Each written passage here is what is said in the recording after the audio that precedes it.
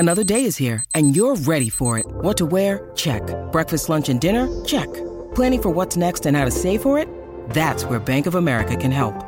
For your financial to-dos, Bank of America has experts ready to help get you closer to your goals.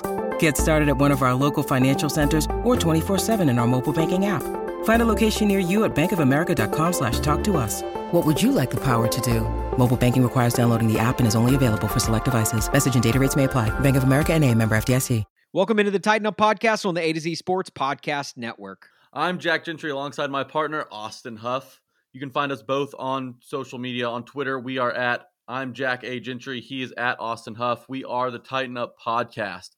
Go follow the podcast, guys, Instagram and Twitter. On Twitter, we are at Tighten Up Pod. On Instagram, at Tighten Up Podcast. And we tell you guys this every week. We are under the A to Z Sports umbrella. So go follow at A to Z Sports on all social media platforms. Business partners, I should clarify. Business partners, strictly platonic. I love Jack, but very platonic love. This is Sode number 42, the Jackie Robinson of Sodes. Can we do that? Is that like, can we cross sports like that? A guy who never even... Mad respect for Jackie R. I think he transcends all sports, right? I don't know. And he was a stud in football too. He but I'm pretty sure he's blackballed by the NFL. So but no, or if we need to stick with Titans, I think we could always go with the just as famous as Jackie Robinson, Skip Hicks, former Titans running back. Skip Hicks, yes. Former Remember the Titan a few weeks back. This week, we are joined kind of impromptuly, if that's a word. We've got an impromptu interview with our guy, Uncle Jim Wyatt, our first uncle from this podcast, our actual uncle, I guess I should say. He joins us, and it's literally one of those things. Okay, full disclosure, we had a guest lined up, dropped out probably like 10 minutes before we started recording. So we started scrambling, and we just started texting people and calling people. And in the middle of this week's podcast, we got a word back from Jim Wyatt. He was like, "Hey, I'm about to hop in the car. I can hop on for a bit." So we talked to Jim Wyatt, and it's actually great stuff. We get into everything with him. The defensive line, Derrick Henry, how much usage are we going to see out of him over the next weeks? Like, what's more important, the 2,000 yards, or like, is that important enough to trump just getting into the playoffs? So much from Jim Wyatt. It's phenomenal. Great stuff there. Plus, Jack and I going to talk about the Lions game, going to talk about some Marcus Mariota. Shout out, much love to MM. But how he played and how we feel about seeing him and how he played. Take a look at our long-term bets too. For those of you, for our OG Tuppers out there, you guys remember some of the long-term bets we made in the offseason. We check in on some of those. And then, of course, we talk about Pro Bowl snubs. We get into it with Jim Wyatt a little bit, but we also talk about some Pro Bowl snubs that the Titans have. Let's talk about it. Let's have a conversation about Pro Bowl, and especially this year, in a year where there's not even a Pro Bowl, but somehow the Titans were still snubbed. It's weird. And also there's kind of a big game this week. Not sure if you heard, but we've been waiting all week for Sunday night. Shout out Carrie Underwood. Titans should get bonus points for that because Carrie Underwood is a Nashvilleian Titan, and since she does the song and the Titans are playing on it, they should get bonus points. But first, before we get into all that, let's get a word about Mill Creek Brewing Company. Mill Creek Brewing Company, located in Nolensville, Tennessee, 2008 B Johnson Industrial Boulevard. I was out there earlier this week. They've got it all. On top of having the beer that we talked about last week, which is the oatmeal coffee stout, Mama's Trouble, they now came out with a Mexican lager just this past week called Del Rey. It is awesome. It blows Corona out of the water, not the bad Corona, the good Corona. So that tells you how good it really is. Guys, they got a. But it does blow the bad Corona out of the water too. Yeah, it completely blows that out of the water. But when you go to Mill Creek, they have a bunch of TVs, a bunch of tables inside for group seating. They can do group seating as long as you abide by the COVID rules. They've even got a camper inside the building. Okay, they have a camper, and that's where they make their food. It's a kitchen in a camper. It's pretty awesome. They have great food. I had the soft pretzels over there. It's really good. They got a ton of stuff on the menu you'd love. But look, it's cold, and it's hard. It's hard for us to go places now. Okay, so when you go somewhere, you want to be warm. They have the beer to do that, right? Alcohol warms the body, warms the blood, gets the blood moving. It's good for the soul. Go to Mill Creek and watch your favorite team play football. It's bowl season. Go watch a bowl game at Mill Creek Brewing. I promise you will not regret it. Get the Del Rey Mexican Lager. And with all of that said, let's talk Titans. I hear the train a-comin', it's rolling around the bend, and I ain't seen the sunshine since I don't know when. What is up, Flameheads? Welcome into the Tighten Up Podcast. Today is December 23rd, 2020. Hey, Merry Christmas, or Happy Belated Hanukkah to all you Juju Smith-Schusters out there, or Happy Belated Chinooka to Smokey Robinson. And the Tennessee Titans are 10-4, and Jack, I feel like that's the greatest gift of all. The Titans have snapped their 4-year streak of 9-7 records. Like, I don't know about you, but I feel weird. It's almost uncomfortable knowing that do the Titans win column, does it even have enough spaces for double digits? I don't know. You left out Derek Kwanzaa, Henry, right? No, but yeah, it's a refreshing feeling. You look at the standings, Titans have double-digit wins for the first time since 2008. The first time, look, the last quarterback to lead this Titans franchise to 10 wins was Kerry Collins. Okay, I feel like to get that kind of monkey off the Titans' back because, okay, 10 wins is great, but having Kerry Collins do it, it doesn't have the same. It feels like it was longer ago. Yeah, yes, like it's exactly. almost as if Kerry Collins leading the Titans to 10 wins didn't really count. So you have to go even further back to their last 10-win season before that, which was Steve McNair? Steve McNair, yeah. Billy Volek? Billy Volek. A combination of the two. So it's great to have 10 wins, but as the Titans learned in that same season in 2008, regular season wins are great, okay? Yes. But you got to get the job done in the postseason. And this year, the postseason is going to be crazy. And there's no guarantee that the Titans even have the division. The AFC South, they're still tied with the Colts. Both teams with a tough matchup this weekend. We'll talk to Alan Bell about those games. But yeah, for right now, let's just enjoy the fact that the Titans got over the 9-7 hump, right? Yeah. Three straight seasons of 9-7, and they break through 10 wins finally. We talk about good, not great, okay? And I feel like good, not great can kind of be quantified in wins in a way, right? Because 9-7, no one's going to call you great, okay? You have to have double-digit wins to be taken seriously, to even be in the conversation for that word great. So you have 10 wins in week. You have 2 games left, right? Okay, you've got the Packers this week. It's in the frozen tundra. It's at Lambeau. Green Bay is probably the hottest team outside of the Kansas City Chiefs and Buffalo Bills right now.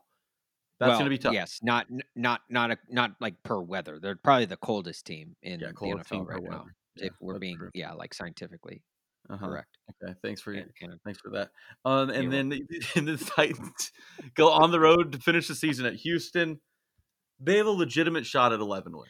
They're probably a hotter team than the Packers. Yeah, weather-wise. Just again, based off of weather patterns right, in the U.S. map. Yeah, the meteorologist. Yeah. I'm a meteorologist. I know. But look, so 11 wins is expected, right? Okay, 12 would be awesome. 12 would be the division. But you can still get that division with 11 games. Look, I'm not going to get ahead of myself. 10 wins is great. I'm happy. Yes. It's a great Christmas present. But I want more. And I agree with you. I want more too. But knowing how hard it's been for the Titans to crack double-digit wins, Titans fans, don't be satisfied, but take some time to appreciate it. Take some time to appreciate the fact that Mike Vrabel has gotten this team over a hump that hasn't been accomplished in 4 head coaches, probably 16 quarterbacks. It's been so long since it's happened. It is something to appreciate. And on top of that, they're doing it with a little bit of flair, a little bit of style. Got the number 1 scoring offense or the scoring team, I guess I should say, in the NFL, just by 1 point over the Kansas City Chiefs, just barely held on there. Thank you to this New Orleans Saints for holding the Chiefs to only 32 points on Sunday to give the Titans that crown. But then they also have, I think they also have the most yards. They have the most yards and the most touchdowns. There you go. So that right there is huge. And most touchdowns, I believe number 2 on that list is the Packers, and I believe number 2 on the list of yards Isn't is the isn't Green Bay touchdown Packers. doesn't that kind of go without being said with this Titans team? Like, of course, Steven Gostkowski is not, racking up the points and pushing the Titans over the limit for that number Right. one spot. That's the only way they really do score anymore is touchdowns.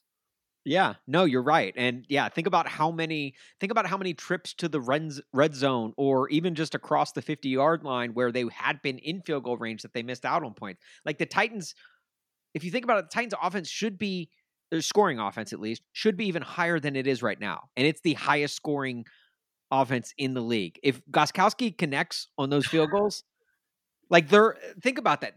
Think about how many points they probably have like 30 points left on the board Yeah. because of Gostkowski missing field goals It and would just be interesting to extra go back and points. do all the math on that. We should. Oh man, And you'd think that would have been something we would have come up with yeah, and ahead of time if before you we. stall long enough here, I think I could maybe Okay, get that. okay, I'll stall. So hey guys, it's Austin here, Dino Podcast.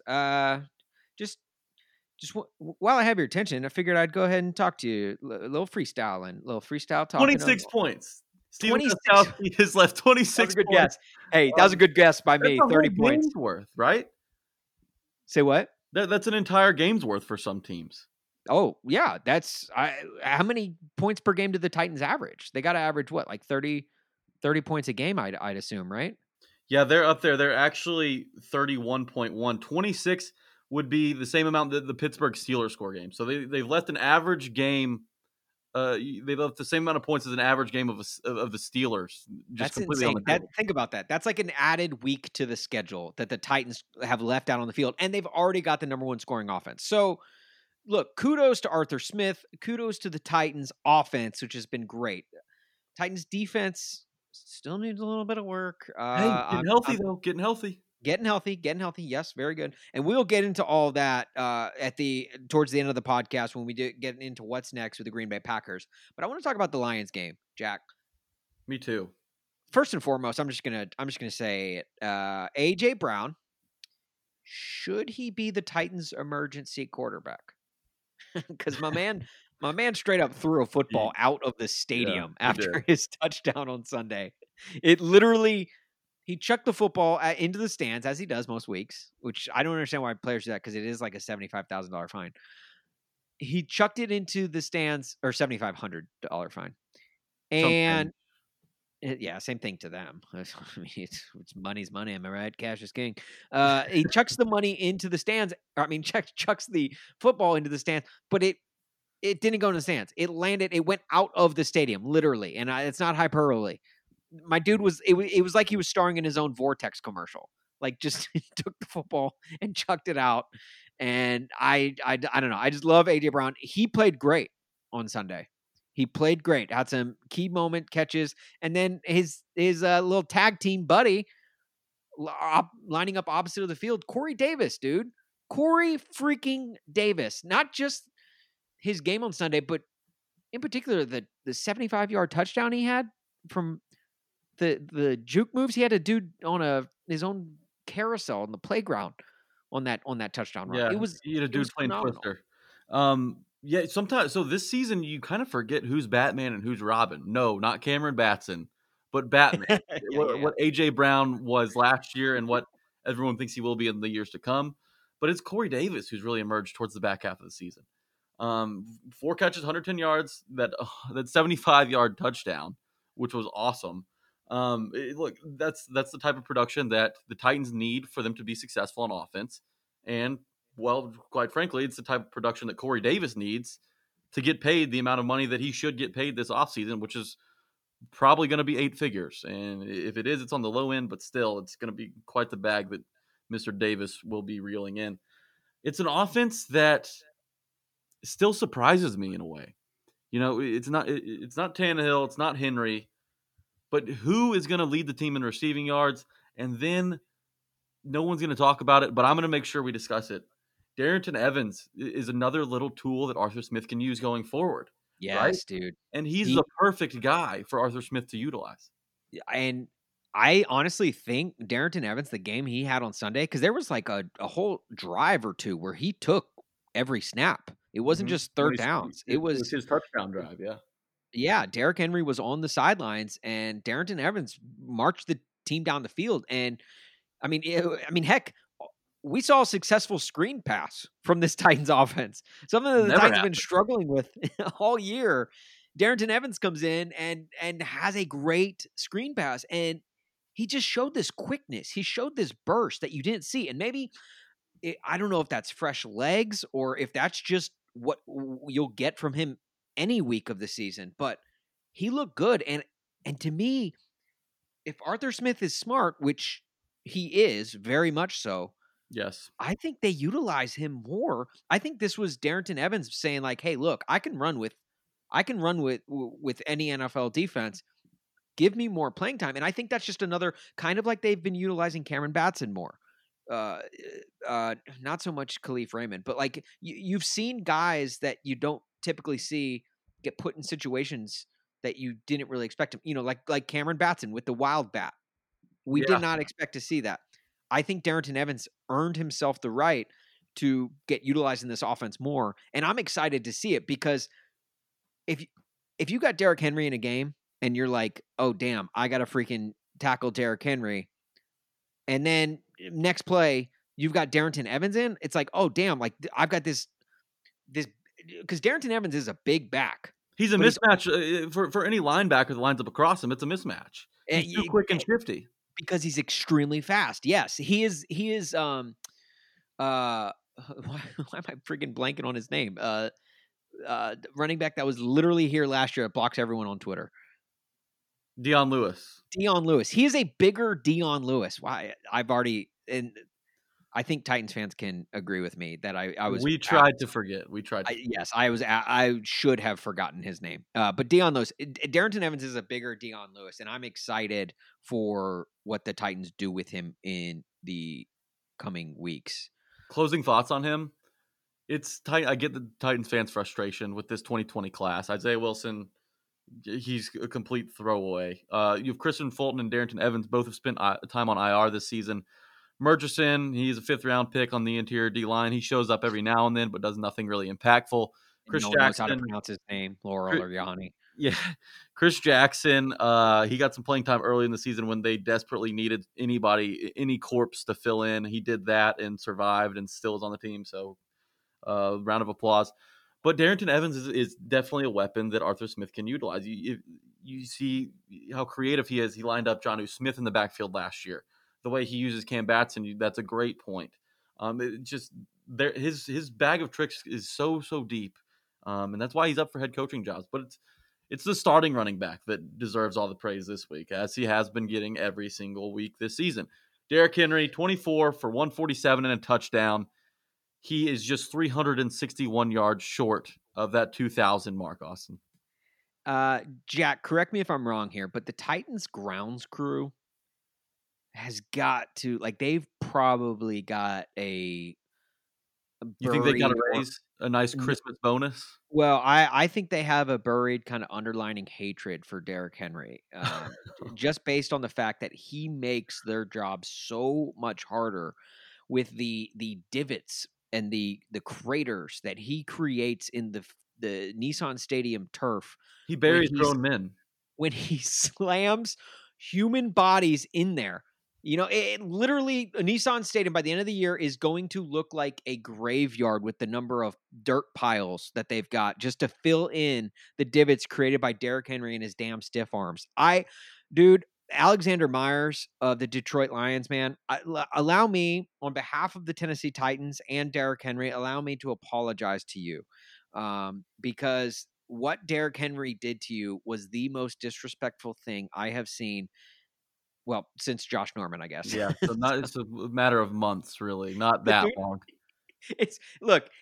We see it all the time. If you have success, you're going to want to replicate that success with something. And obviously, Derrick Henry's Josh Norman stiff arm, probably, considering it was a down year for Hollywood, probably the biggest movie of 2020.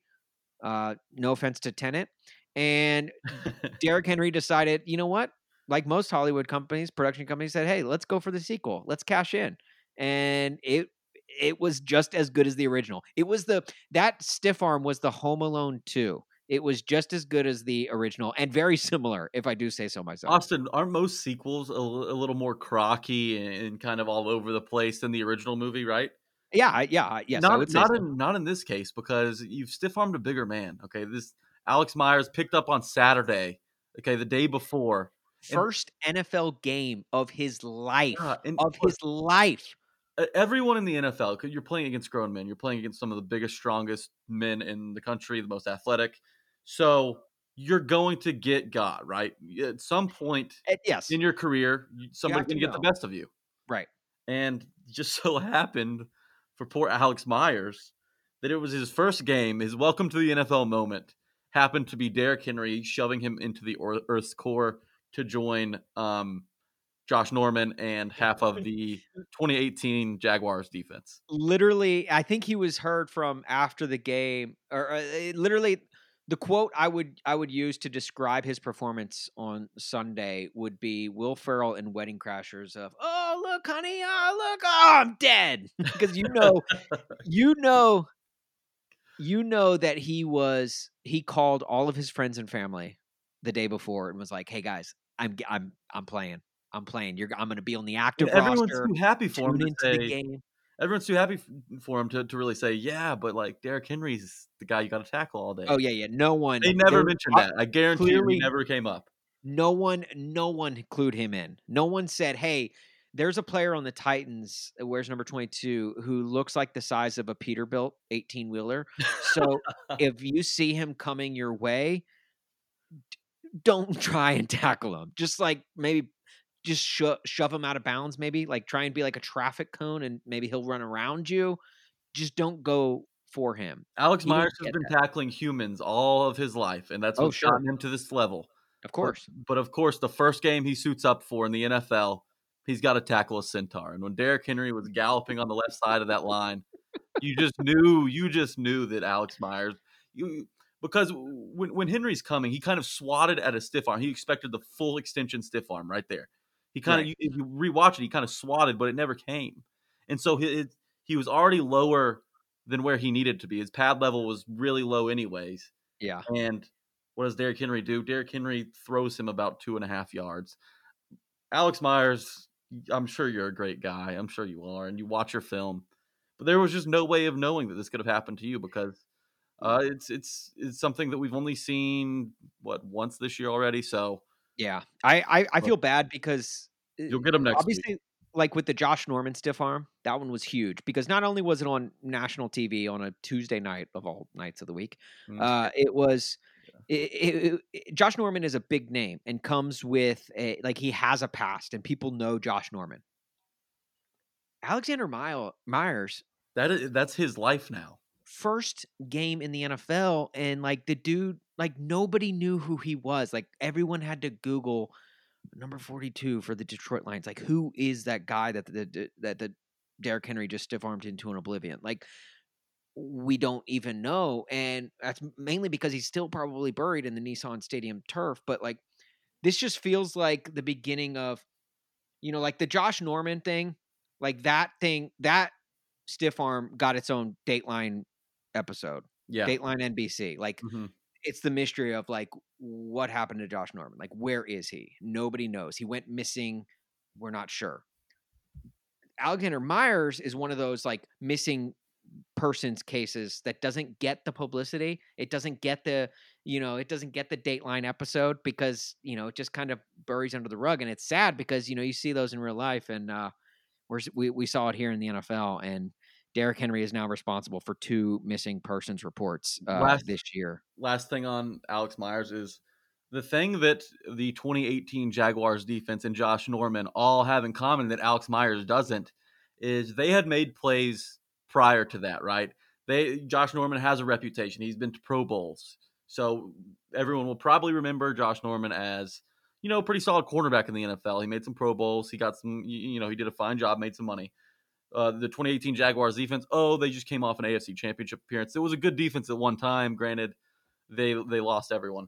With Alex Myers, he doesn't have that. So, what moment in the NFL could possibly top this one? Because this is one where you start off as low as it can get, right? Yeah. But you've somehow got to build a name on top of something dreadful that's already happened to you, and that's just going to be a tough hill for Alex Myers to climb. Yeah, Alexander Myers, it is tough. He's came out of Ouachita Baptist College Oh, in yeah. Houston. Oh, Okay, so somehow he found the only college that that has a lesser name than he does. is that what the Titans cornerback said last year in the AFC Championship game when they saw Tyreek Hill running downfield? Oh, a cheetah. Yes, I'm pretty sure that's the same same university. Yeah, so Alexander Myers, man, I'm sorry, dude. It sucks because now the only film that any NFL team has on Mm-hmm. Alex Myers is Bad him film. getting just the 5-finger death punch to the face. Yeah, Um the it ragdoll. did earn Derrick Henry another shout out from LeBron, this time on Baby Instagram Braun. stories. LeBron said, what does the face, or what do the 5 fingers say to the face? And I believe the punchline there is, no pun intended, smack. And Smack. so that's what he went with, LeBron. So shout out LeBron for shouting out the other king. Thanks, LeBron. Um, Hey, but yeah, hey, let, go ahead. first, let's move from a guy whose first game in the NFL happened this past week to someone who plays for the Titans whose first game of 2020 took place on Sunday, and that's Adoree Jackson. He's missed all season with a mysterious knee injury. He injured it before the season started. The Titans were in the bubble. No press was there because of the corona stipulations and everything and regulations. So they weren't allowed, and they never got to see what happened. Finally, he comes back and he plays in, I believe it was 28 snaps, I want to say. 27 snaps. Plays, he has to guard wide corner. And they moved him around. This is what I liked about him. They took it easy with him, but they gave him reps in different areas. He did a fine job, by the way. He graded out on Pro Football Focus at an 87.9. If he were to average an 87.9 all season, that would put him, the first graded cornerback in the NFL. Xavier Howard is just a little behind that. But he took 17 snaps, matching up against at the wide corner position, outside receiver. He took 8 snaps at slot, guarding the slot receiver, and then he was in the box 3 times. So I like how they brought him back slowly, but kind of got him game reps in Yeah. each of these different areas. Yeah, and I agree. There was a play. It was early in the fourth quarter, I want to say, or maybe halfway through the fourth quarter. It was on the drive right after the Titans took a 32-18 lead, so the game was still definitely very much in reach. It was not out of hand at all at this point. And there was a 3rd and 15 that Adoree made a tackle on that, to me, was arguably a huge tackle because, as we know, not to bring up, well, not old wounds, but current wounds, Titans' third down defense has not been great this year. No, it's very bad. It's actually the worst. Yes, thanks. In if case you'd forgotten. if Adoree doesn't make that tackle, that's another converted 3rd down. Mm-hmm. And the Lions keep alive a very important drive for them, and what turned out to be arguably a pivotal drive for them. He makes that tackle. And I'm not going to say that without Adoree Jackson, that tackle isn't made, but I am going to say that it is a much more likely chance that that play is made because of Adoree's talent level. And that was, to me, it was made noticeable on a few plays on Sunday. Plays that you wouldn't necessarily see amount to anything on the stat sheet, maybe not necessarily a pass breakup or an interception or even just a tackle or anything, but it was like coverage plays. And I noticed I was keying in. I was looking at 25 a lot on Sunday because I wanted to see how he performed. Obviously, the whole year, once Clowney signed, all eyes kind of pretty much turned to Adoree and when he's coming back. Like, what's the deal? Like, when is Adoree coming back. And this week, he very, to his credit, very nonchalantly just snuck his way onto the roster Yeah, because yeah. I was very much expecting like Adoree's back, like a parade in the streets or something. And he Uh, went from practicing with the scout team for 2 weeks to being questioned game time decision, and then he's just out there and it's happening, right? Right, right. It was almost like, yeah, it was like, wait, what? Adoree's back? Like, why couldn't we like celebrate this more? But no. So he comes out and to me, he played great. And you're right, limited snaps. And I love that the Titans were very hesitant on wheeling him out. And it was kind of goes back to a conversation we had either last podcast or a couple of podcasts ago about how we want, like, I think it would be best if this secondary is at its healthiest going into week 17 or going into a wild card round of the playoffs, because that was, I'm not going to say it was the Achilles heel, but it was definitely the most banged up part of the Titans team, especially their defense last season in the playoffs. Yeah. The secondary was held together with duct tape and glue, and they I mean, to their credit, they performed well. Obviously, they got burnt in the AFC Championship, but to me, if they can have that part of this defense healthy, I think it will help make the rest of the defense better. And I know that's kind of counterintuitive because most of the times you talk about how a good pass rush makes the secondary better. To me, I think if the secondary is better, that could potentially lead to some sacks. And honestly, Yeah, I'm just trying to come up with an excuse of way Titans can get more sacks. we've talked about this a few times with some of our guests. It's a symbiotic relationship that they have. They depend on each other to succeed. Now, if you have a secondary who can lock down receivers for 2-3 seconds, it gives a little extra time for the pass rush to get there. Although they may have to lock them down for about 7 seconds based on the way things are going. But the Titans secondary is still not completely healthy. They're at like 75% right now. You have Kenny Vaccaro missing time due to an illness. You have Adoree Jackson still working his way back in, figuring it out, getting game reps now, which is a huge, which is a great sign. You're getting healthier as the season goes along. I hope that they've used their injury curses. Early in the season, you lose Lawan, you lose Clowney, Adoree misses nearly the whole year. But yeah, they are getting healthy, and it's important to peak at the right time. And a quick example of that would be, let's look at the Steelers. Okay, they looked like the best team in the NFL for 10 weeks, or at least 8 weeks. 11 weeks. Well, yeah. No, I see what you're saying. Yeah. Yeah, and now they don't look like they can win a playoff game. Now they're a team that I would love to see come to Nissan Stadium and play the Titans in a rematch. It's crazy the difference of like really 3 weeks can make, because even when they lost that first game, it was like, okay, well, the Steelers are still an elite team. But now it's like they can't score points. They can like they go 3 and out more than, like more than the Jaguars, it Yeah. seems like. Everyone's caught on. It's that short passing game, that quick release time that everyone's kind of figured out, and they're so one-dimensional on offense that it kills them.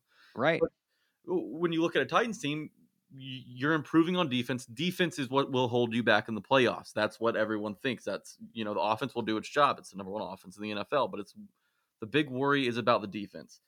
And with Adoree Jackson coming back, hopefully Kenny Vaccaro gets back soon. The Titans secondary is a strong suit. It's a top half secondary in the NFL. At its best, it's probably top 10. Now, it's not there yet, and that saying that the Titans secondary is the strong suit of the Titans defense is like me saying, okay, this Christmas tree branch can hold the most ornaments after the back half got too close to the fire and got burned off. It's an ugly looking Christmas tree right now, but the fact that you have one branch that can maybe do the heavy lifting for you and hold some of the best, most expensive ornaments, it kind of fancies it up a little bit. Right. I love that analogy. I love that analogy just because of the week that we are in right now. Like, you gotta love Christmas time, and just you reminded me that it is Christmas time. Just brought a smile to my face. Yeah, keep your fireplace and your Christmas tree separate. Yes, look. You tuned into this podcast hoping to hear just the top of the line Tennessee Titans analysis from two of the smartest minds when it comes to Titans football. We give you life advice. We give you what you advice for didn't the holiday probably season. expect. Yeah, exactly. little tips for around the house when it comes to the proper placement of a Christmas tree. Didn't expect that, but you're getting it anyway. That's the kind of grade A content you get with the Tighten Up Pod. Sure. Give a follow, Tighten Up Pod on Twitter, Tighten Up Podcast on Instagram. Hey, let me talk to you about mybookie.ag. Mybookie.ag. I talk about it every week around this time in the podcast, And you know why that is? That's because everyone's talking about sports betting right now. And because sports betting is, again, not to go cliche, but it's this year's Tickle Me Elmo. It's this year's Furby. It is this year's, I don't know what a popular toy has been over the fidget spinner. It is this year's, whatever the hottest item on the shelves of what used to be Toys R Us. Is Play-Doh still a thing? I mean, yeah, it's still a thing. I don't think it's ever been like the hottest selling item. I feel like at one point it had to have been. Well, I mean, maybe in like the 40s or something. Yeah, maybe. You bring a good point to the table. All right, I'll throw Play-Doh in there. Thanks. Sports betting is as hot as any of those things. If sports betting was a toy at KB Toys, it would be off the. Do you remember KB Toys? Are you too young for that, Jack? Too young. Oh my gosh! All right, if it was a toy at Duncan's Toy Chest in New York City. Shout out Home Alone 2, Lost in New York. That's my second Home Alone 2 reference tonight. Let's just say sports betting, it's insanely popular. I don't have to tell you that. Obviously, guys, you can use my code, or you can use code MyTitans at mybookie.ag to double your first deposit. Okay, that's free money for you. You want to know how I know it's for you? Because my is used twice in this live read. MyTitans at mybookie.ag. You can double your first deposit up to $1,000. And every week, Jack gives you his My Best Bet. And there's another My. There's a third My. My best bet when it comes to the Titans. Last week, it was... Okay, we don't need to talk about last week. Because last week was ridiculous last week. I want to talk about it for 2 seconds. That was a bad beat. That was a bad beat. But yes, Corey Davis, we had him over 5 receptions at plus 120. He had 4 on one of the last, I think it was the last Titans drive. Ryan Tannehill doesn't set his feet and misses a wide open Corey Davis in the end zone. Wide open, Ryan. We can't get to the push. A push would have saved our money, but we lose. You know what I think? 9-6 on the year. Hey, stay woke, people. Okay, open your eyes. I think Ryan Tannehill took the under. I think he bet against the My Best Bet. He's involved with Mexican cartels. I think Ryan Tannehill used code MyTitans at mybookie.ag. He doubled his first deposit up to $1,000, and with that new contract, he spent more than $1,000 on that bet. And he saw wide open Corey Davis and was like, "That's his 5th reception, right? That would be his 5th reception. I'm gonna airmail this one." And sure enough, he did, and he cashed out on it. I'm not saying he's shaving points. I'll say it right here, right now. Just alluding to it. All right, mybookie.ag. Okay, now this is the part of the podcast where Jack and I are going to get a little sentimental. And if you have Kleenex handy, you might want to grab them just in case, because last week felt like we were parents and we were dropping our kid off at college, and before we were even able to pull out from the dorm parking lot, we saw that our young son was already flourishing and making new friends. And it was the first time in his life that we realized that he doesn't need us anymore. And he can make it on his own and have success in doing so. Start a new life. Exactly. Without us. And of course, we're talking about Marcus Mariota coming in relief for the mascara-wearing Derek Carr. He looked good, Austin. He looked good. He looked really good. And let me say this. He looked really good for 90% of the game. There were a couple of throws where it was like, oh, wow, those were bad throws. And obviously he had the interception. Those were just the only thing the Marcus Mariota haters needed to, that's the Marcus we know and love. Like, let me say something real quick. Ooh, I want to say something about Paul Karski after. Ooh, okay. All right, good. Yeah, because I heard his rant. So Marcus Mariota, you can hate him if you want. That's fine. I don't care, but I'm going to tell you why you're wrong in doing so. Because Marcus Mariota was such a pivotal piece of where the Titans are at today. And you're probably thinking, what are you talking about, dude? Ryan Tannehill came in and completely turned the season around last year. Yeah, you're right. I'm talking about from when the Titans were the sucktastic Titans. The Titans were so bad that A to Z Sports didn't even want to take the time to start a new podcast about them. Like, that's how bad. Like, who wants to talk more about the Titans than they already have to? There was a bridge in between those Titans and the Titans we're at right now, where they have the number one offense in the NFL. Who built the bridge, Austin? The man who built the bridge, it was the I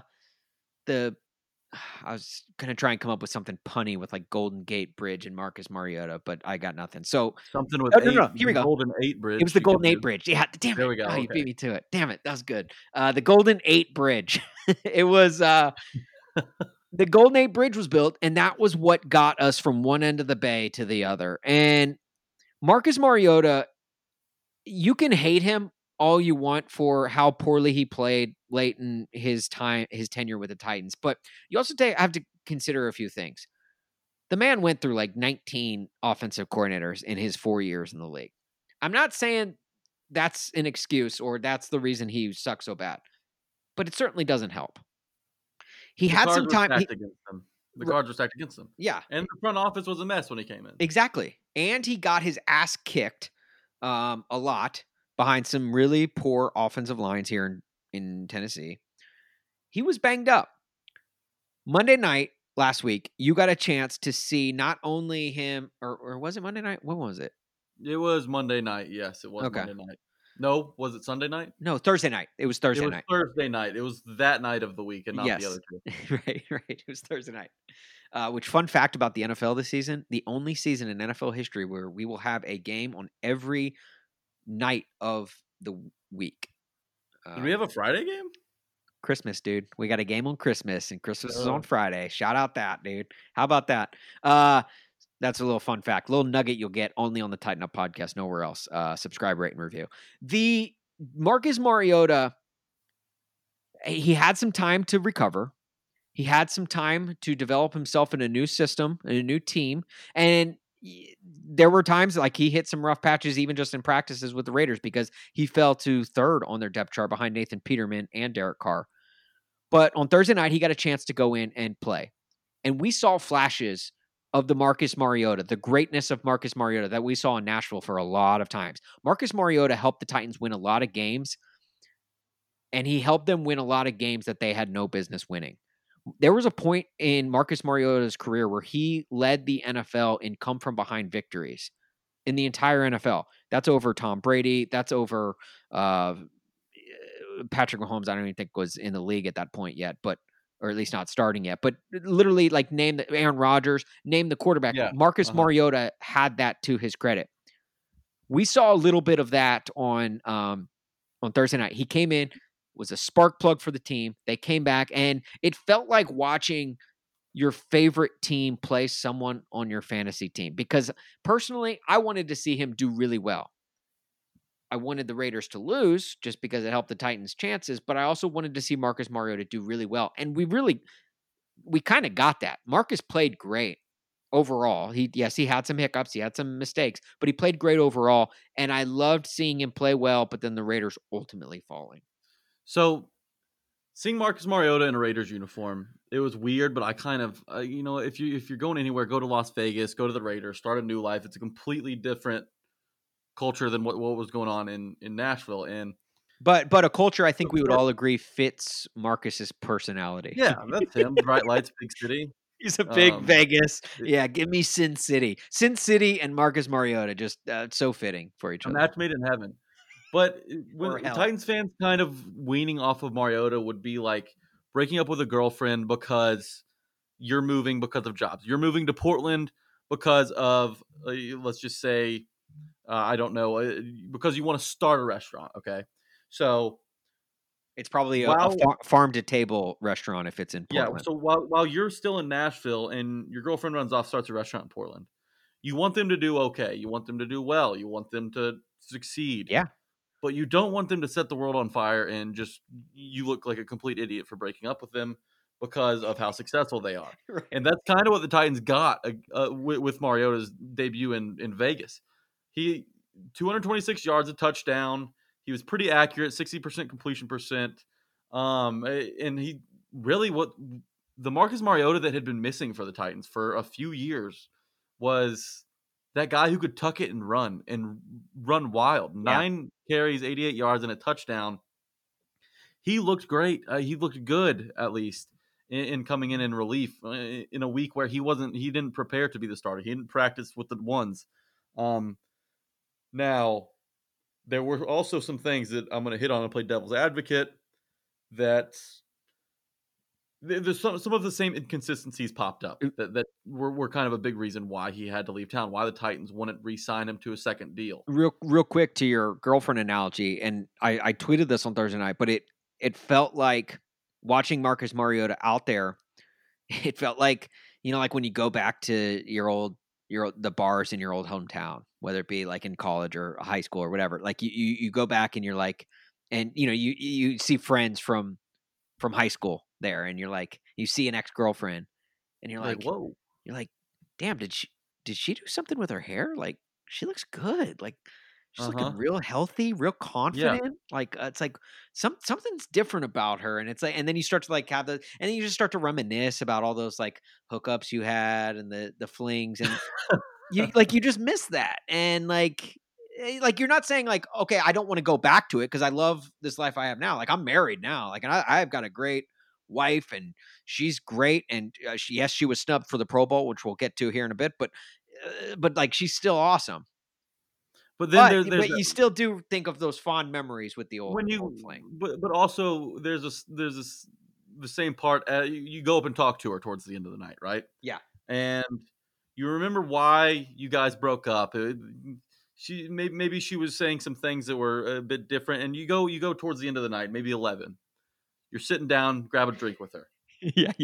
And she still has the same flat earth conspiracy theories. She still keeps talking about how Hillary Clinton eats babies. Right. And She has that you're one sitting dead, there saying, that one you know kid. what? She does look better, but she's still the same. And that's what Mariota was on Thursday night. He was he showed the flashes that made him work in Nashville for a time. But he also displayed some of the same inconsistencies and the same mistakes that are kind of why he had to leave town. But I'm happy to see him do well. Got that one dead tooth. Like whenever she smiles, Yeah. you're like, oh, I forgot about that dead tooth. Oh, Like Maureen Ponderosa and Always Sunny. That tooth is grayer than the rest of her other ones. I don't Look, know. That's a deal breaker. You had to know when John Gruden brought Mariota in, with the offensive mind that Gruden has, which, I mean, I get it. He's eccentric and he's this and that, but he had to have a plan, and he had to have a part of his offense kind of chipped off, just designated for Mariota, waiting for when Mariota comes in, because he's not the highest paid backup in the NFL for no reason, right? They expected to probably have to go to him at some point, and they developed this offense for him, and I like to see it where it features him running. Okay, it features him making some of these short throws and these easy completions.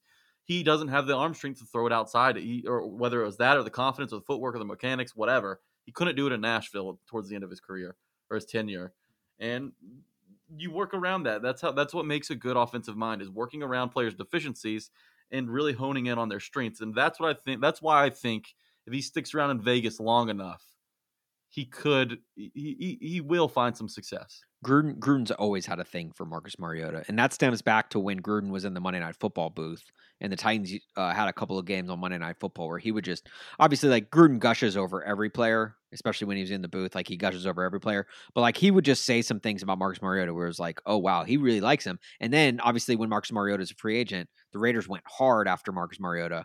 And it got to be like they signed him, and Gruden was just gushing over him after they signed him, which, makes sense. Coaches do that, but it did feel a little bit different when Gruden did it. And it led us to make a long-term bet. So you and I made a long-term bet about how many games Marcus Mariota starts. And in fact, I've pulled up all of our old long-term bets. Oh man. I'm just going to run through these real quick. Marcus Mariota starts was one of our first long-term bets. I remember I was on the over. Yes, you I'm took not the sure over. What number it was. Yeah, you took the over. I took the under. The over/under was set at 4.5. Oh. So even if Marcus starts the next 2 weeks, maybe the playoffs. If the Raiders get into the playoffs. Oh, that's a good point. That is a good point, and we didn't specify. So that I found a loophole. Okay, so you better be hoping. I'm still hanging on. I'm barely hanging on. So we'd need him to start 2 playoff games. Which means he'd probably have to beat the Bills or the Steelers. Because technically Thursday night was not a start. It was he just came in relief. Shit. So that means he's gonna have to start. He's gonna have to go to the AFC Championship. AFC Championship. Oh man, okay, the odds are stacked against me, but I'm not going to give up on Marcus. Look, I don't think you ever should give up on Marcus because I think Marcus has proven to the Titans fans, especially, that he has a knack for coming back. Real quick, I forgot to hit on Paul Karski. Paul Karski. Oh yeah. Why are you a vacuum of joy? Why are you a vacuum of happiness? Why can't you let people cheer for Marcus Mariota in peace? You go out on this whole hill, saying. Good Titans fans won't cheer for Marcus because a Raiders win hurts the Titans right. to get in the playoffs. Look, if you're depending on the Raiders losing to get into the playoffs, you don't deserve to be in the playoffs. Not this year. I think that's a good take. With the Titans at 10 wins, now at 10 wins, at the time they were at 9, and the Raiders were at 7, then I just don't understand why that holds so much. I don't know. I don't know how I'm trying to say this, but Paul Kaharski, at the end of the day, joy vacuum, happy vacuum, curmudgeon, should have let us just cheer for Marcus in peace. That's all. And that's the way I viewed it. Was look, I didn't want the Raiders to win that game, but I wanted Marcus Mariota to do well, and I think you can root for both. It's literally like just rooting for a team, like I said earlier, like rooting for a team, like you're rooting for your favorite team playing a guy who's on your fantasy team. Like you want your fantasy player to do well, but you still want your team to win. And that's what I think smart Titans fans are rooting for. So yeah, Paul, you're a little over your skis when you say smart Titans fans should not have been cheering for Marcus Mariota. There's a way you can do both. And Paul knows that, and I love Paul. Obviously, he's one of our uncles. Yes, Paul's a good guy. I will say he's a good guest. He's the only uncle that came on here and completely roasted us, but he is an uncle. Yeah, he did tear us to shreds. Hey, real quick. So full disclosure, Jack and I had a guest lined up for this week. Fell through literally 10 minutes, which is kind of why we've been rambling a little bit more long-winded this week than we normally are. So we hustled and we freaking looked high and low for a guest that could come on last minute. We sent people just random phone numbers to call and tried to get them to call. Luke Worsham, Donnie Nicky was considered. Austin Stanley. Austin Stanley turned us down. Right. We were going to reach out to Zach, but Zach we knew was probably Zach was probably getting ready for the big Lakers game tonight. With LeBron going to probably have a triple-double. He's probably already lit. So we did get someone, and this is who we got. Jim. Hey, Austin, how you doing? I'm doing well. How are you, man? I'm doing great. Okay, so we just tipped off our listeners that this is probably the most impromptu interview we've done in this podcast history. It is literally last minute, just kind of thrown together. We are it's kind of like this is our 2-minute offense, and we figured, like we need to make something work, and this is us throwing up a Hail Mary, and clearly you jumped up, you caught the ball at its highest point, and you're coming down with it, and you answered the call. Jim Wyatt, Uncle Jim. Yes. literally our first uncle and our literal uncle to this podcast joins us. Jim, first of all, I got to say thank you so much for doing this on such short notice. Yes, we Jim. appreciate it. I'm glad to do it. You got me at a good time. I just got in the car making a ride home, and so I'm in a good place to chat a little bit. So I appreciate you guys having me on.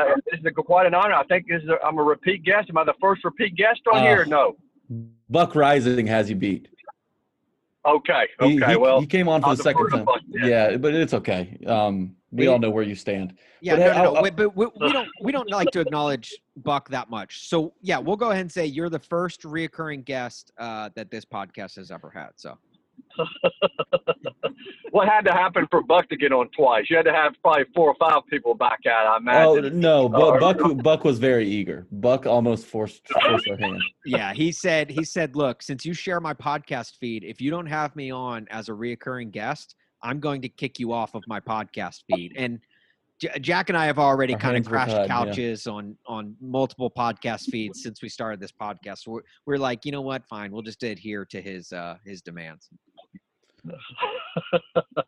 Well, you guys have had some entertaining guests. I enjoy listening to the show. You guys kept me entertained on my drive to Indianapolis a couple weeks ago. I think I caught up on a couple of them on the ride up there. So I've spent a lot of time in my car here this season. I've driven to Cincinnati. I've driven to Indianapolis, and I've driven to Jacksonville as part of my traveling routine. So I've popped in and caught up on some of your podcasts for my long drives. Well, that's what my first guess was going to be, because since you are our first uncle, how do you think the family tree is coming along? We've gone from you to young Buck. We've had Teresa Walker, Donnie Nicky, Mitch Firkins, even on there. How do you think this whole family tree is looking right now? It's done well. I've heard Amy Wells and the John Glennons too, so It's going well. Mitch is the kind of the crazy uncle. He's definitely the drunk uncle. Yeah, he's very, very entertaining. If we weren't in COVID times, you could have gotten a picture made with him like so many others have, including myself, where you hold your forearm up as he holds up his forearm of the AFC South champions. And maybe this is the year he can fix that tattoo and have it be right. You're right. And at the family reunion, we have to remind everybody, do not leave their drinks unattended with Mitch Firkins in. No. Yeah, you do not. Do not want to let him get into grandpa's old cough medicine, if you will. Hey, Jim, let's start there with Mitch Firkins' tattoo, essentially. Are the Titans going to close this out? Because obviously you've got a very important game on Sunday against the Green Bay Packers, and then a more, I don't want to say easy, because no game in the NFL is easy, but an easier game in Week 17 at Houston. But you've also got the Colts nipping at your heels, and they've got a Steelers team that seems to be falling apart. They're just in shambles. And then they close out, I think, with Jacksonville. So they have 2 very winnable games down the stretch. Are the Titans going to be able to hold off the Colts? Well, I mean, I watched the Steelers last night and thought, man, when you looked at the schedule a couple of weeks ago, you thought, okay, the Steelers are going to help you out for sure. Yeah, and now watching them, they're struggling, and I think playing in Green Bay this weekend is a tougher matchup for the Titans than the Colts playing in Pittsburgh. So Titans need to keep winning, and I think going to Houston last week of the season, needing to win is not the greatest scenario, because they'd like to knock the Titans out. I watched the ending of their game against the Colts in Houston, and then had almost a repeat finish in Indianapolis. They're still fighting. They still have a dangerous quarterback, and if you're the Titans, you want to get this thing wrapped up before then. And there's a scenario where Marcus Mariota maybe helps his old team out on Saturday and helps the Titans at least clinch a playoff spot with the Raiders beating the Dolphins, and maybe some of the pressure's off. But the Titans have got a challenge, obviously, and not going to be easy to go to Green Bay, because at this point I'm almost expecting the Colts to go to Pittsburgh and win. Yeah. And look, there are so many playoff scenarios, and it's Week 16, and still so much is undecided. Will the Steelers wrap up the AFC North, or could the Browns come and overtake them in Week 17? I mean, but looking at the teams that are in the hunt now, if you're a Titans fan, which of those wild card teams, if the Titans are to steal the division, to win the AFC South, which of those wild card teams would you rather play against now? Let's just put it this way. I'll narrow it down a little bit. Colts, Browns, Ravens, or potentially even Steelers. Which teams do you think they'd match up the best against? It's crazy to say, but the way the Steelers are playing right now, I almost think you'd like another crack at the Steelers in Nashville. And the Colts, I think, are dangerous. We've seen them a couple of times this year. They've got weapons, and I think that's a really good team. The Ravens seem like they have, starting to hit their stride a little bit. I don't expect them to lose again. Obviously, they'd be very motivated coming into Nashville.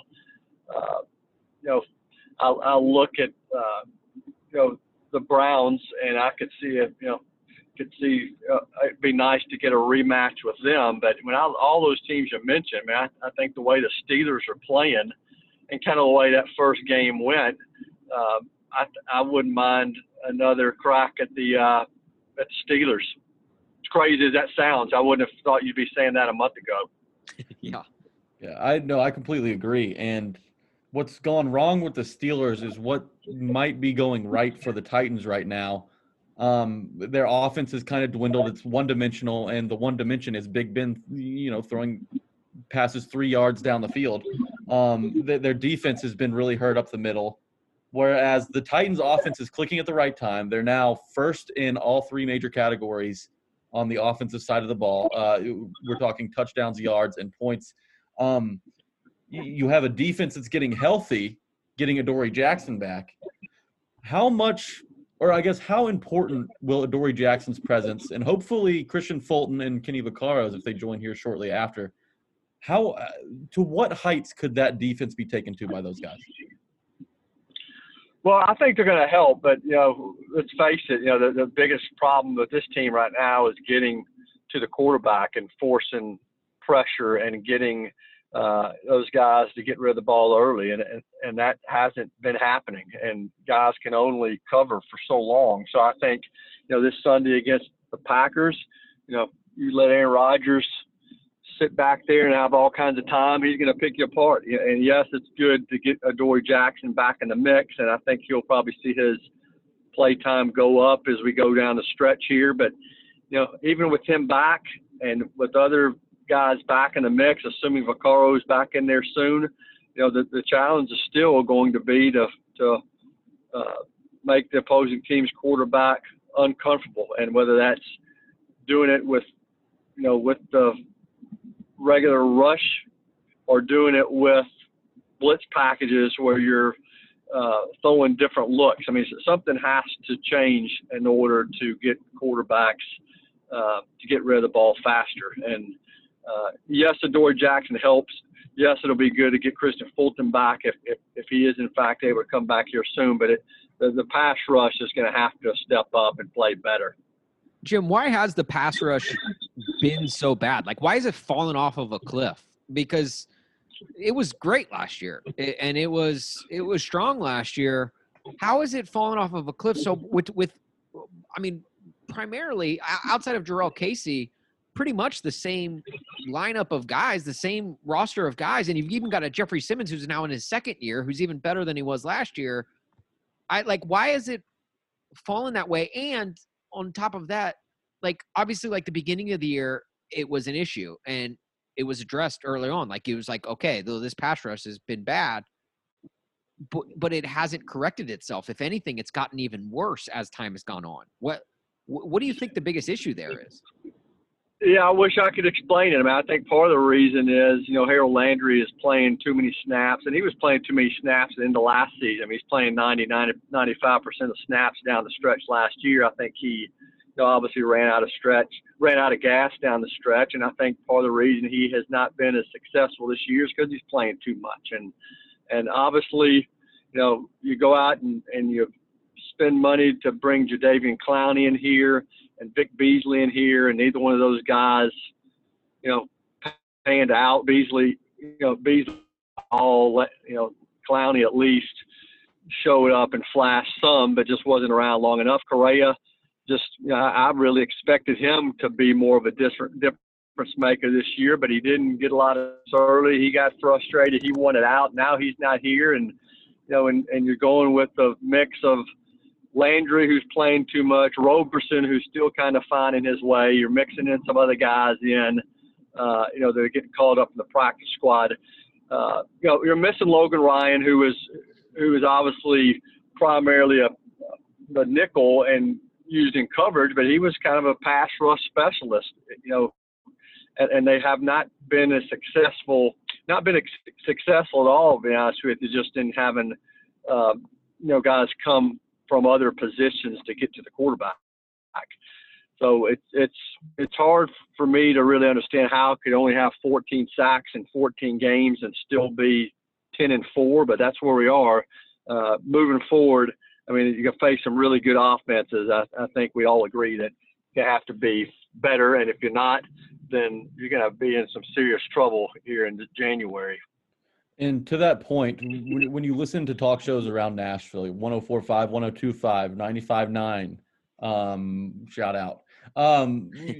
They're talking about, the possible addition of Clay Matthews. He was on Twitter. He made his voice heard on Twitter when it was announced that the Titans hadn't had a sack in the last 13 quarters of football, which is damn near a disgrace.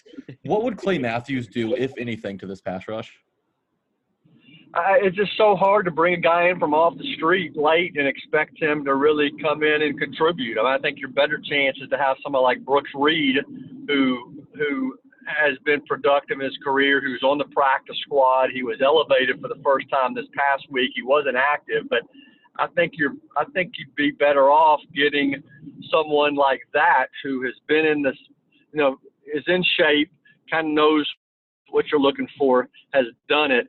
I think you're better off again, and would have more luck having success with than a guy off the streets, even if he's got a great resume. Now, I don't know what the GM has up his sleeve, but I don't expect anybody to come in and just solve all your problems in late December. I mean, I think the Titans are going to have to win with what they've got, and as crazy as it is to sound, I mean, as it sounds, yeah, the Titans, can win games even if they're giving up 30 points. We've seen it. I mean, they've scored 39 times, scored in the 40s 4 times.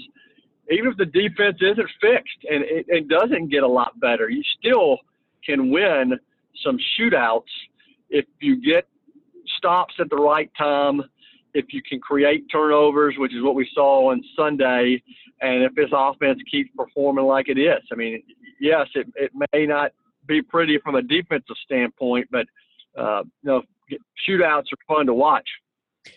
You're not wrong. And we did kind of see that, I guess, last year with the Chiefs, where their last loss, and really their second loss in the last over calendar year, was with the Titans in Nashville last season. From that loss on, their defense wasn't great. They got better in the playoffs, but overall wasn't a great defense, but they still won because their offense was so strong. My question is, to kind of follow up with, who do you bring in, a Brooks Reed or Clay Matthews or something like, am I wrong in thinking that the Titans need to at least try something? Because to me, it's like they're entering a beauty pageant, but they've got this massive hairy mole right there smack dab on their face. And it's like you got to at least try like surgery to get it removed, or maybe just a crap ton of makeup. Like, you got to do something going into this massive beauty pageant that is the NFL playoffs to try and mask the biggest hole on this team, both offensive and defensively, which is that pass rush. They got to try anything and anything, right?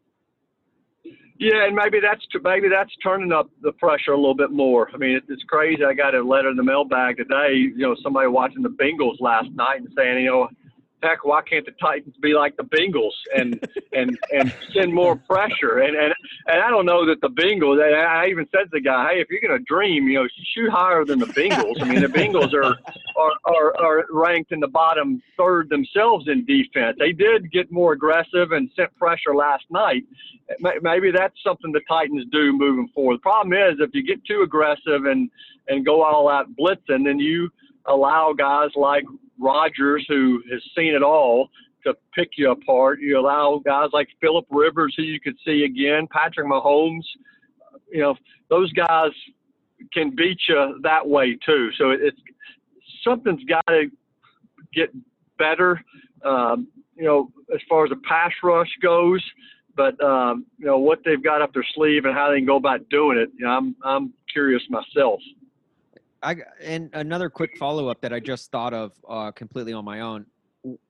Why can't the Titans be more like the Bengals? I don't know. The Bengals have maybe got a future with Joe Burrow, but their past isn't pretty. And they, I guess Tiger doesn't change his stripes. I'm not expecting to be a whole lot better. There it is. That's why he's a rider. That's why he's a pro's pro. Jim, so unlike the Bengals, the Titans have a potent offense, the best in the NFL. Not to brag. Statistically, not to brag.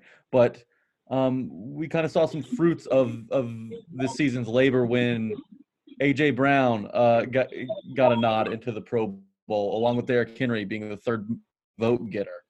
While it's great that the Titans have a wide receiver in the Pro Bowl for the first time since 2003, Titans fans aren't really satisfied. Corey Davis was left out. Ryan Tannehill, who's had an insane year. Well, he's really just been near perfect since he took over for the Titans. They both got snubbed.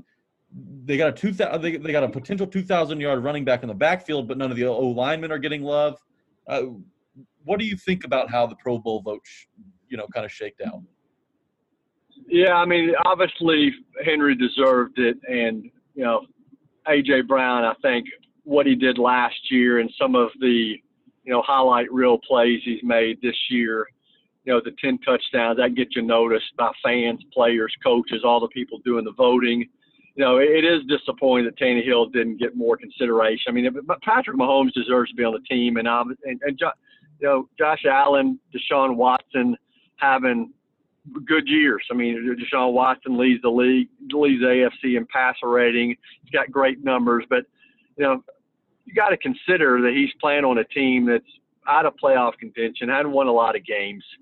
Josh Allen, kind of a young up-and-coming guy who still a young buck. I mean, I think Tannehill deserved to get in over both of those guys. And I'm not trying to throw shade at them, but they're both really good players. But you can't tell me, looking at Tannehill's numbers and look at the number of games that the Titans have won, that he's not doing it riding Derrick Henry's coattails. So I thought he deserved to be in. I look at the offensive line, and you're right. I mean, this team's got a number one rusher in the league. Tannehill's only been sacked 20 times. They don't have a marquee big name player like a Lawan. They're doing it with kind of more under the radar players. Saffold obviously has had a great career, but I thought, Saffold or Ben Jones, who's really underrated, I thought one of those guys should have gotten more consideration. I can understand Corey not getting it just because AJ did.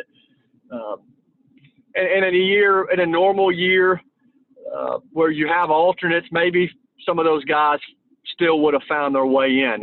Last year, only guys voted in were Henry and Kern, and then Tannehill ended up going alongside Jarrell Casey. In a normal year where you have alternates, maybe Tannehill still ends up there, and maybe you get somebody else that's an alternate. But with no alternates, nobody's got a chance there.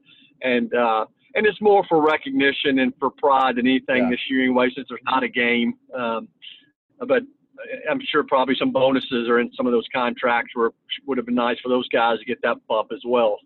Yeah, I don't know what game I'm not going to watch this year with it being canceled. So it's a total downer in my opinion. Well, it is a downer for me. I got to go. I get to go as part of my job every year. It's the best event to cover. I mean, cover the Super Bowls, and that's a grind of a week. And a lot of these off-season events, you go to the combine to grind, and but the Pro Bowl is a great gig. It was really a good gig when it was in Hawaii. I was fortunate enough to be able to go. Vince Young helped get me there the year he went solo. Went there, paid for the plane ticket, and had a great week. Vince Young didn't have much time for me there. He didn't want to spend a lot of time with me in Hawaii, but it was great for me to be there, and it's a good event to cover in Orlando. The practices are laid back. They're early in the morning. Guys are loose and relaxed. You can get guys from all over the league. So I'm very disappointed, it's not happening, and it's supposed to be in I think it's supposed to be in Vegas. So double whammy. Got the draft canceled in Vegas, and now the Pro Bowl. So missed 2 chances to go to Vegas. And I imagine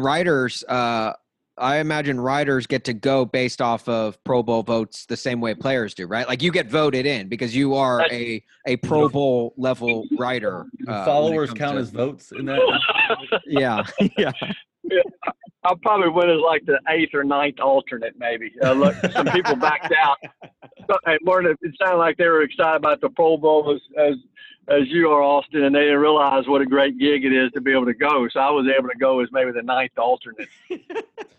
And one of the guys who kind of got some late buzz, granted it probably was never going to happen with just how young he is and at the right guard position, you kind of have to have a big name and be an established player in the league to kind of get that nod. But Nate Davis had a great season. I think he has the 8th most snaps amongst O-linemen in the NFL, gave up 0 sacks.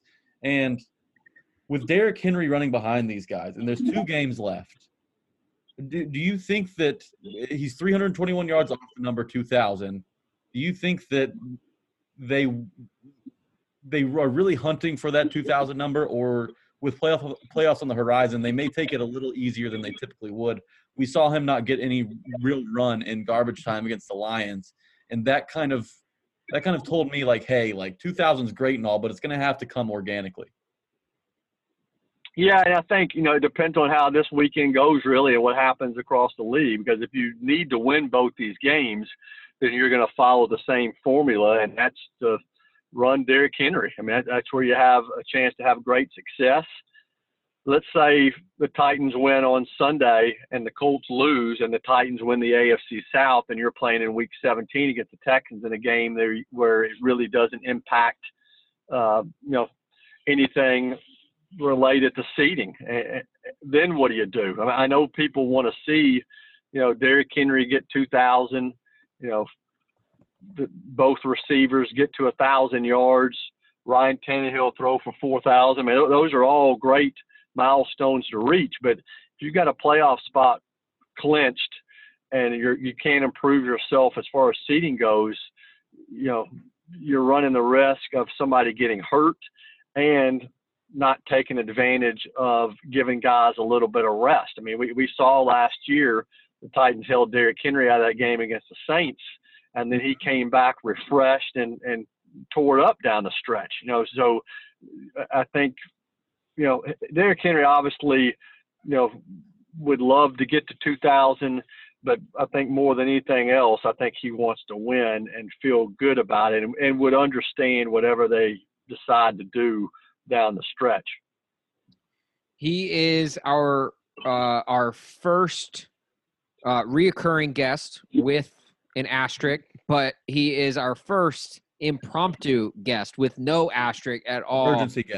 Emergency guest. He is. Everybody's got an emergency quarterback, but only we have an emergency guest. Right. That's you. I'm kind of like the Rusty Smith coming off the bench here. Yeah. Except you're calling for Rusty. Or Drew Bennett in the early 2000s. Right. Unlike Rusty, though, we know that we feel safe with you under center because you are the absolute best, Jim Wyatt. You are our Pro Bowler. We not only did we get A.J. Brown and Derrick Henry into the Pro Bowl, but in my opinion, we got Jim Wyatt into the Pro Bowl as well. Dude, you're the best. Thank you so much for doing this, especially last minute. Like that, this has been awesome. And it's been cool because it's like kind of feels like we're tagging along with you for a ride. Well, I made it to my destination, so you guys can go ahead and sign off, I guess. Perfect timing right there. Thanks a bunch, Jim. Pros pro. Jim, thank you so much, man. Okay, you guys got it. Anytime. Thank you. Look at that. I mean, freaking, we needed a guy in a pinch, and Jim Wyatt came up clutch. That is the most clutch performance of the year. He could be A to Z Sports Beast of the Week this week, but the media won't write about him. The media thinks that who else is there that's in this game? Jeff Schwartz is more entertaining. No, I say no. I say Jim Wyatt deserves those votes, but people want to tune in for the Pro Bowl for guys like Jim Schwartz. It makes no sense. Jim Wyatt's a true professional. Right. It's funny. It's funny that, Jim Wyatt will probably get snubbed by the national media, just like the Tennessee Titans did. And look, that's been a hot topic in the streets of Nashville/Titans Twitter over the past week. The Pro Bowl snubs, which over the last decade or so, I'd say Nashville's pretty used to having players getting snubbed. They don't have a lot of guys show up in Hawaii or Orlando. No, it's gone are the days when you have 6 to 8 guys showing up for the Pro Bowl like you did in the 2008s and the 2009s. Now it's like, if you get 2 in, that's a good year. But this year, you're like, okay, well, with the best offense in the sport, you'd think you'd get more. And a lot of people are complaining. A lot of people are bitching and moaning that the Titans didn't get enough Pro Bowls. Okay, couple of things here. You can't complain about the Titans Pro Bowl snubs unless you plan on watching the Titans Pro Bowl, okay? Not to go all NFL hipster on you, okay? But you like the Pro Bowl? Name 3 of its albums. You know, like it's like the memes on Instagram or Twitter right now. It's like, oh, you can't complain about the vaccine. You are from Kentucky or something like that, right? Like, yes. Unless you have plans to watch this Pro Bowl, then don't bitch. But I still feel I feel the disrespect. Sure, and look, and there isn't even a game this year for you to watch. So really, we're complaining about guys just being nominated for what, an extra line on their Wikipedia page. Like it's not that big of a deal. Your Pro Football Reference page gets updated. You get the little. The star beside the year. Yeah. I forgot about the star. Look, it's a badge of honor. A lot of these guys, they yes. And more importantly, like Jim said, right. It's a money thing. You get a big bonus for making that. And I believe winning that game, you get an added bonus. But yes, that's a big in contracts. So we are missing out on a game on a random Sunday in February that no one will watch. And they'll wear ridiculous uniforms and have ridiculous rules, and you'll see a few of the highlights on like your Instagram feed, and maybe you'll double tap them, but you probably won't even do that. Like that's what the Pro Bowl has become. However, it is still a pride thing amongst these players, and the Titans were disrespected, most notably Ryan Tannehill. And it's a bummer to see, yes, but I also don't think you can. I see where Pro Bowl voters more so than the fans. Like I see where the actual Pro Bowl committee, if there is one, like whoever has the final say on who gets the Pro Bowl snubs, I see where they're coming from. Yeah. My thing is, I definitely get the decisions that were made, because it's a Pro Bowl that has really struggled to pull an audience the last, dare I say, decade. Yeah. And you want to pull as many as exciting name brand, just guys that people tune in to watch on Sundays, guys that people have on their fantasy teams, guys,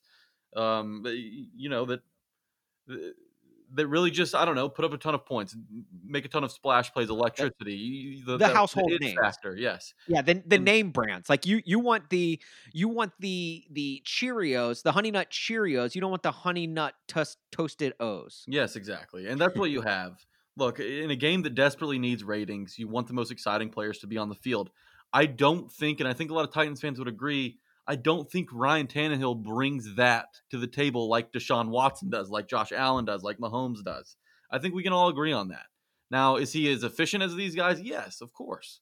But sometimes efficiency isn't enough when it's really kind of a talent show out there, right? You don't want to be the guy who juggles it and catches it. Okay, all these clowns can juggle and catch, but can you do a backflip while you're juggling? And I think Deshaun Watson adds the backflip effect to his juggle routine that, kind of edges out Tannehill when it comes to Pro Bowl votes. Yeah, Ryan Tannehill isn't in any AWS next gen stat commercials. Yeah. Like he's just not. Deshaun Watson He's is local though. car dealerships. And that's his thing. And some people, that's your thing and you run with it.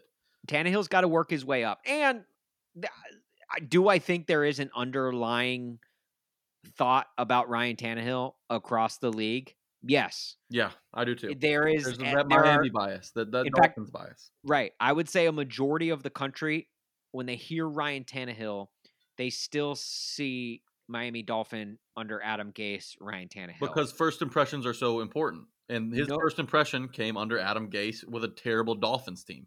Not fair to him.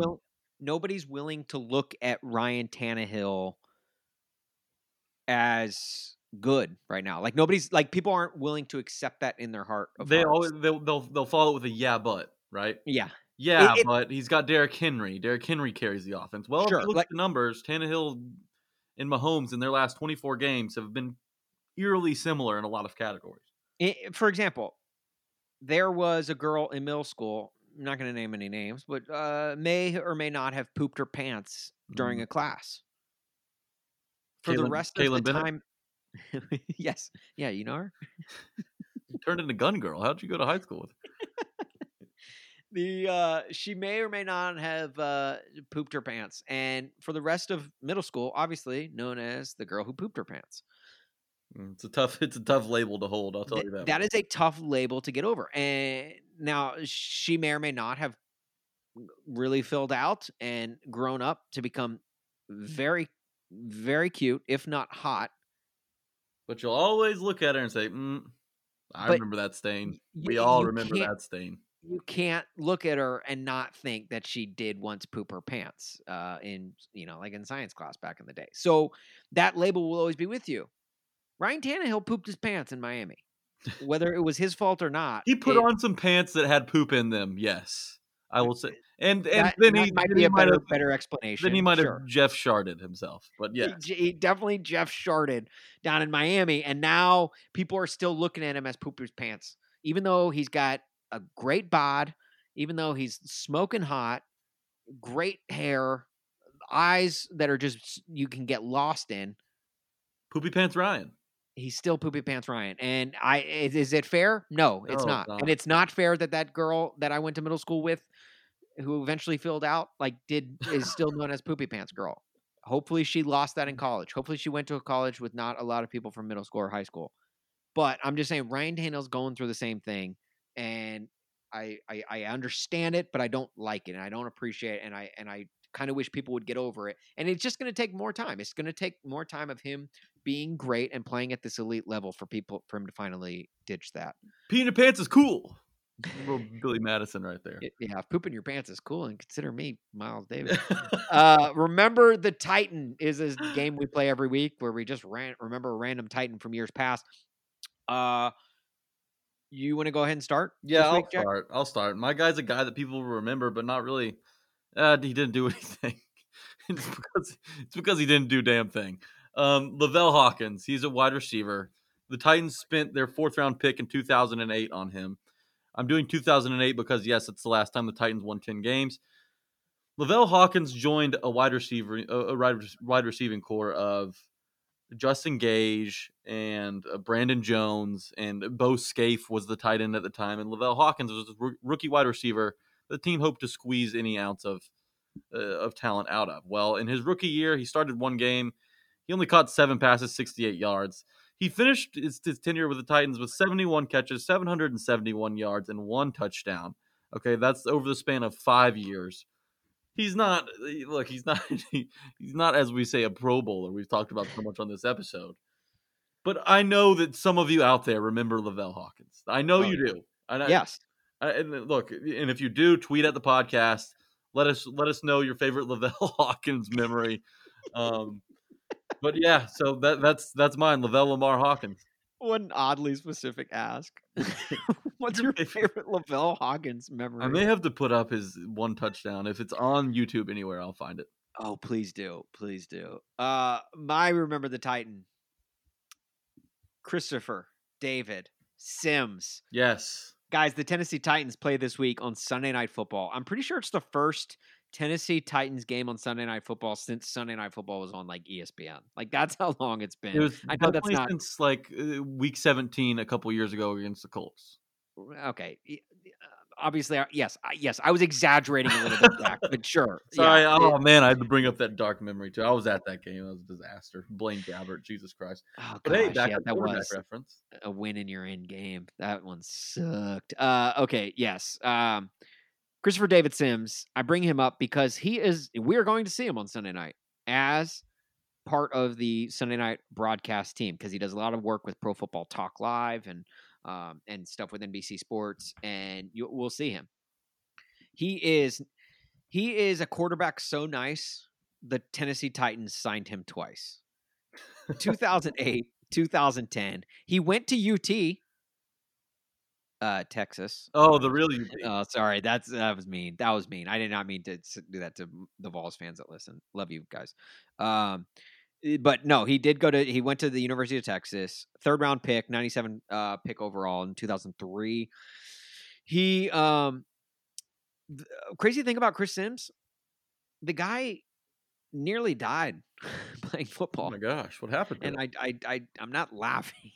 I'm not laughing because he almost died. I'm just laughing at the absurdity of that last sentence I just said. He ruptured his spleen during a game one time.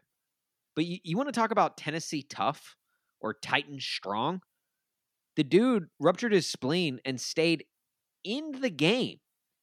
He was taken off of the field after taking hard hits. This is when he was with the I think when he was with the Bucks, so before his Titans days. But we'll still call it Tennessee tough and Titan strong. He was taken off the field after taking hard hits from the Carolina Panthers defense. He returned to the game and even led a successful scoring drive, but remained. And again, I'm not laughing at this. I'm laughing at the absurdity. He remained in physical distress and was taken to a nearby hospital after the game. And it was revealed that he ruptured his spleen. Folks, I don't think you understand how dangerous that is. He underwent emergency surgery and he lost 5 pints of blood before the operation had conceded. I'm not joking, you guys, when I said the dude almost died. I want to say Billy Volek did something like that when he played. I know Jason Witten. I think Jason Witten lacerated his. I don't know the difference between ruptured and lacerated, but they both sound terrible. I will. Yeah, I'm no doctor, but I am. Neither one of those sounds nice. No. He signed with the Titans after Vince Young was sidelined with a sprained MCL.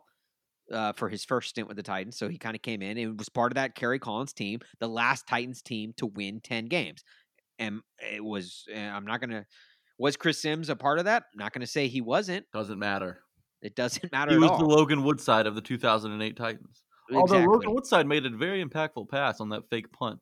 He did. And I'm sure Chris Sims, I'll have to go back and check the tape, but I'm sure Chris Sims caught that. connected on a fake punt at some point in that 2008 season. And then he had his second stint in 2010 when the Titans were much worse. He re-signed to be a backup quarterback behind Rusty Smith after the season-ending injury to Vince Young. I think we all remember where we were in the Rusty Smith era of the Tennessee Titans. Highlight of that year, I think, was getting shut out to the Texans, but having another former Remember the Titan, Cortland Finnegan, getting in a fight with another former Remember the Titan, Andre Johnson. So anyway, Chris Sims, my Remember the Titan this week. Hey, what's next? We don't even have to say it. We know what's next. We know what's next. Everyone's hyping it. It's a huge game. And it's funny. I was actually on Reddit is not a site I frequent often. I should frequent it more. I'm the same way. I have it and I have an account, but I need to get on it more. The jokes there are good.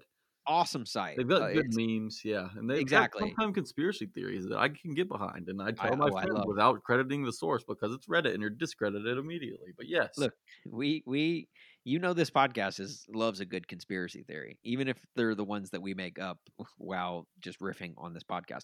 But I was on the Titans subreddit, and it's so funny on there because everyone knows that Sunday we're pretty much guaranteed for a shootout because the Green Bay Packers run defense is terrible. Really, their defense is pretty bad, but their run defense especially is bad. And obviously the Titans defense is pretty bad. So is Aaron Rodgers going to throw for over 400 yards in this game?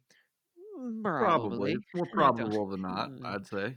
Yes, I mean, I'd rather I not will answer that say, question. Austin, what might help is that it's expected to be 28 degrees with 15-mile-per-hour wind gusts, so Ooh, that could help. yeah, that'll help, especially Aaron Rodgers. Aaron Rodgers loves a good Hail Mary. That should help when the Hail Marys. Maybe it Yeah, gets caught up in that stream, and maybe it goes out of the stadium like a maybe the vortex advantage commercial. goes to the team who already has the bad kicker. I don't know. Ooh, Look, maybe, find your edges, maybe people. Gostkowski's bad kicks will get blown back into the field goal and be good kicks. But I will say this: Aaron Rodgers could throw for 450, but also Derrick Henry could run for 450, and so I'm excited to see this. I just hope this is, to me, the important thing for this game is, and I know it's always so funny. Analysts will always say, "Oh, you got to start strong." Or you got to start fast. You got to start fast and finish strong. Isn't that when you say you got to start fast and finish strong? Isn't that just saying you got to play good the entire game? Yeah, fast and strong all day long. Right. So I always find that funny. It's like it's not how you start, it's how you finish. But then other people are like, it's all about how you start. Like you got to start fast. So So then, does the start matter at that stage? right, You start questioning these exactly. theories. The way I feel about the Titans, though, this week especially, it is important to finish strong. But it's also important to start fast. And they need to start fast because the Packers are going to put up a lot of points. You can't get behind because then that takes Derrick Henry away from this game. And Derrick Henry is such an important piece of success for the Titans. In fact, if the Titans, let's say the Titans win the toss on Sunday, I think you get the ball. You ask for the ball. That way you can set the tone. And I Punch think him you in the just hand mouth it off to early. Derrick Henry on like 11 straight plays. You don't want to fall behind to Rodgers. It's hard to come back, Right. slinging the ball in 15-mile-per-hour winds with 28-degree weather in the frozen tundra of Lambeau Field. Right. And it's even harder to come back against Aaron Rodgers when your biggest workhorse is a Derrick Henry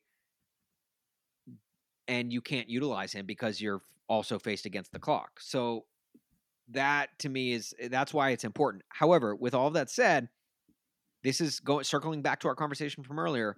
This is why it's so important to see Darrington Evans have success on Sunday, because then I think let's say you fall behind and you do have to lean on Darrington Evans more. Darrington Evans got that confidence. At least he should after the performance he put out on Sunday. So if you need to utilize him more in more passing downs, if you are behind, utilize him. Go to Darrington Evans. Use him as a piece. Draw up plays. Draw up screenplays to Darrington Evans. And let's see that spark that we saw against the Lions on Sunday. Let's see it in Green Bay. And look, by the time the Titans play, they will know what they need to do. The Steelers and the Colts play at noon.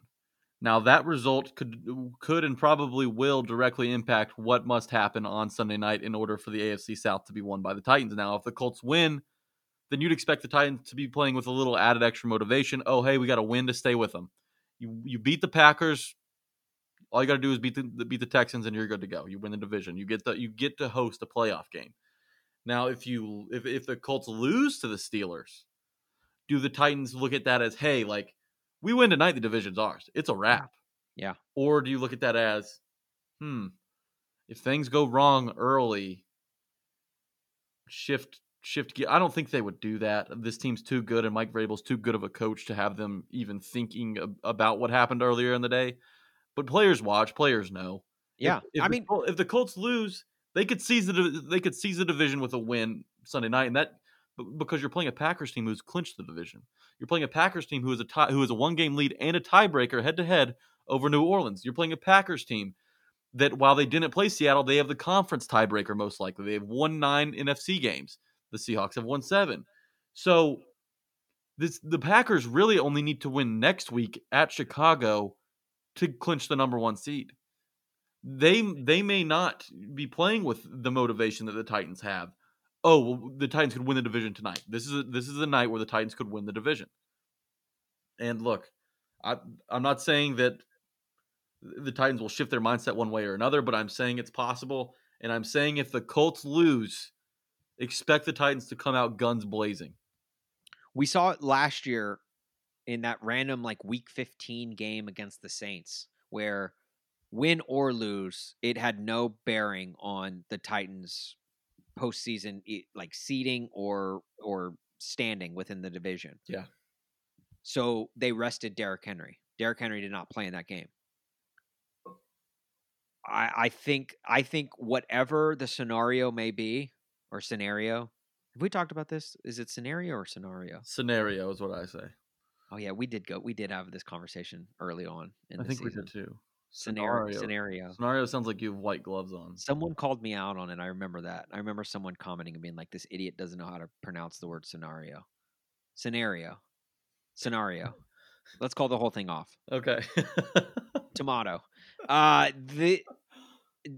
Whatever it may be, the Titans are going to know how to handle it. I have enough trust in this, not only this coaching staff, but this the front office in making the right decision. If the Colts lose on Sunday afternoon and the Titans are able to win against Green Bay, and you lock up the division, I think I think you're right. I think they come out guns blazing because they want to win that game. They want to seal it up, so that way Week 17 means nothing to them, outside of maybe seeding. Yeah, but it means a lot less to them because they know they're hosting a home game in the first round of the playoffs. You're right. The Titans are not getting the bye. There's only one bye this year. The Titans aren't getting it. So I really think that's what's going to go down, and I have my full trust behind this Titans coaching staff. But look, regardless, wrap it up early. Wrap it up this week. Let's not worry about Week 17. Please. Let's give these guys a rest that have played what will be 16 games nearly in a row. You had that bye after the third game, so it's going to be 13 games in a row. These guys would love a bye week. Get everyone healthy. To the Titans front office who definitely listens to this podcast, guys, I don't want to do another Venner's Alley segment for the rest of the season. So please just win out, and then you don't even have to worry about the Colts. And yeah, that's all I'm going to say. Hey, look, guys, we appreciate you guys for listening to this podcast. This was obviously a wild podcast because we were all over the place and impromptu guests that we did not expect. It just crazy. Thank you for sticking around with us. We appreciate it. We love talking about the Titans, and we love that you guys tune in to hear us talking about the Titans. Share it with a friend. We're growing this little Tuppers audience that we got, the Tuppers out there.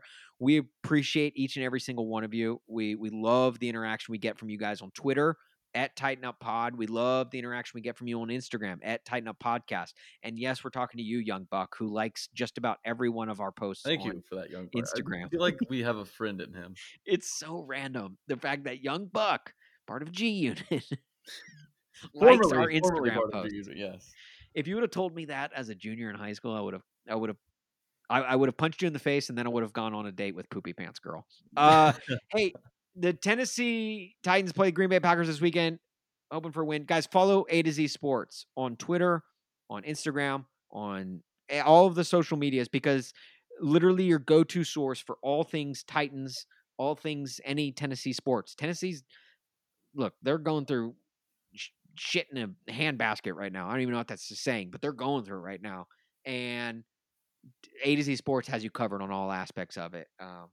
With a great show with got to give shout out Austin Stanley and Jonathan Crumpton. Yeah, that was a good pull. I saw that. Yeah, like a great I guess it's like a weekly show, like a pregame, postgame. Forgive me for not knowing, but whenever it airs, it's awesome, and it's great insight from a freaking quarterback for Tennessee Volunteers. So Vols fans, Jack and I may take jabs at you every once in a I while. will. I take many jabs at you. Jack definitely does. I don't as much. I'll as not him, apologize so, for anything. yeah, you guys can like me, but you got to follow A to Z Sports just because the content that you get for Vols fans is phenomenal. So, all right, Jack. First of all, Merry Christmas to you, dude. Merry Christmas to you. Merry Christmas to the Tuppers out there. Happy holidays. Sure. Whether it's Derek Kwanzaa or Juju Smith-Schuster, Hanukkah. Yeah. Yeah, anything that you guys. Merry Christmas, Sims. Chris Simsmas. Oh, I like that. Yeah, Look, no, hey, that works. Look, improv, man. Thanks you guys. Yes, Follow the podcast on Twitter and Instagram. Love y'all. All right. Well, hey, I guess with all of that said, ho ho ho. Until next week. Tighten up. They're the Tennessee Titans. They're the Tennessee